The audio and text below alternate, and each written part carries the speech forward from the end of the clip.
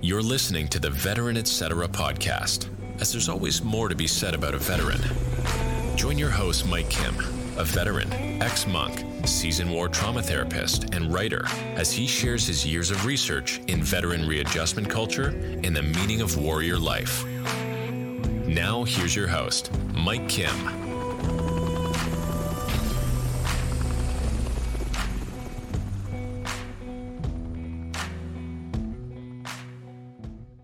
Veteran Etc. This is a show that deals with veteran culture and the culture of readjustment post-military. On this show, we look at the events, the personalities, the situations that are tied to the military and the veteran experience. Thanks for joining me. I'm your host, Mike Kim. Today's episode is focused on the understanding of veteran legacy. A lot of people are not familiar with veteran legacy. I think we look at in kind of imposed veteran categorization from society. And in many ways, that marks our legacy as veterans. But I would say that a veteran legacy is far more than looking at simply what type of decorations you received in the military, what type of honors you received in the military, what was being said about you after your military service, what was written about you after the military. All of that is something, but I would say there's something more to be said about that.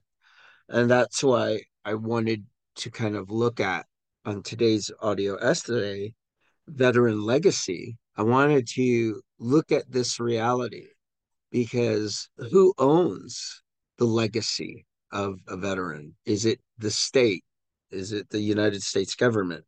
Is it the VFW host that offered the funeral assistance after you passed away, as far as the ceremonial aspects of dying and being a veteran? Is it your DD 214? Does that say much about your veteran experience? Well, why I thought about it was with this conversation that is beyond the audience here, but goes into the realm of a one-on-one call that I had with my friend Rudy Reyes. Now, Rudy has been busy these days because he's been filming the show Special Forces on Fox, and that will come live January 4th. But it was interesting. My call with Rudy doesn't really have to do with the show Special Forces, but it was dealing with or dealt with the issue of legacy. And I posed a question to Rudy, what is the issue of veterans and their legacy? And I had said to Rudy that he has done a lot for the veteran community and oftentimes is not nice for his contributions. And those, what could I say? That lack of recognition, that's part of legacy. People aren't familiar with the different things veterans might do to help one another. And that goes beyond an organization, a veterans organization, that goes beyond the federal government. It's an issue of vets helping other veterans. And I don't want to have that as like a cliche, right? Because you can also be one of those who are veterans who neglect or abuse other fellow veterans. And so that has to be recognized as well. And so your legacy as a veteran has to not just focus on what you did in the military, good, bad, or ugly, but it's kind of how that R&B world saying, how are you living, right? How are you living? And that's, I think, the key question towards veteran legacy. what have you done since your veteran experience? This makes me go back to the show Band of Brothers. As you know, I have reservations towards the series, though I like the series. I am critical about the series. I'm also a fan of the series. The thing with Band of Brothers, and you've heard me say this, and that is not every military experience is part of the Band of Brothers embrace. In other words, not all of your buddies from the military end up truly being your buddies. And so that's one trope and myth that can be unpacked on another show. But here, we talk about veteran legacy, and I think the question is, what have you done since the military? You might have been the greatest warrior, but what are you doing to represent the veteran community after your military service? I think that has to be a question for all veterans after their military time. And if you're one of those veterans who did make mistakes in the military, or you missed your time in a so called big war, recognize that your military service is something that's part of your veteran legacy. Now, it's how you live in the world post military that can make that shine or make it dull out. And so you have power over that.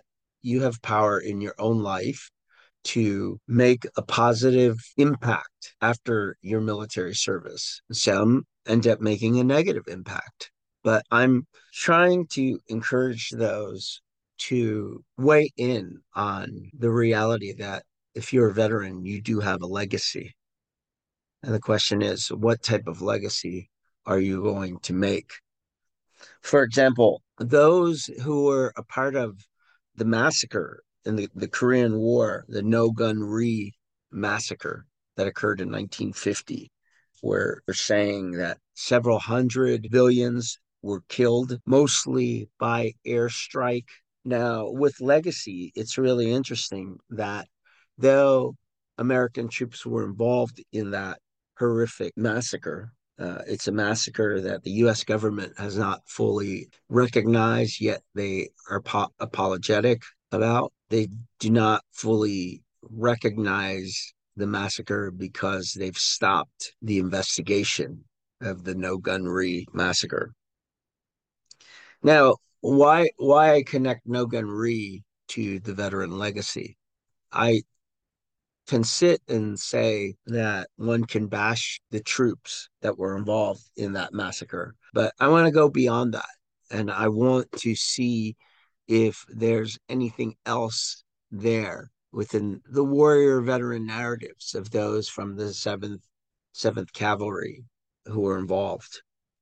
And the veteran organizations tied to the 7th Cavalry of the Korean War and others did go and assist the Korean government and other folks on the ground in Korea to provide a validation and accuracy of what went on at No Gun Ri. And this, I say, is important as far as understanding veteran legacy. One can be caught up in errors, mistakes, etc., while in the military. But it can be your job as a veteran after you get out to make a difference. Even if you were a stellar warrior, I know a lot of stellar warriors like a Rudy Reyes, like a John Win Bay, and many, many others, Steve Garrett within this Force Recon community, who were tremendous warriors. But at the same time, some of my classmates from Norwich University that have done incredible things, like Tom DiDamaso. Several have gone on to, folks that I know have gone on to just do incredible things. Captain Ramsey Wesley, who made '06. I grew up with him. It's not like he went to an academy or anything like that. And he rose the rank to '06. And it's pretty incredible when you think about that. And then you think about what happens after the military, what type of lives unfold after the military, because your military service isn't, if you're a veteran, isn't the only thing that defines you. Look at those who were involved in, like I mentioned earlier, that massacre, the No Gun Ri massacre. How about those veterans who did not assist those Korean authorities in understanding the nature of the massacre? There's no guilt that I place on those soldiers that did not help. I just pose the question, are you the best veteran you can be? I pose that not just to those veterans, but to myself and to other veterans of all eras. Are you the best possible veteran you can be towards yourself, towards your family, friends, and larger community?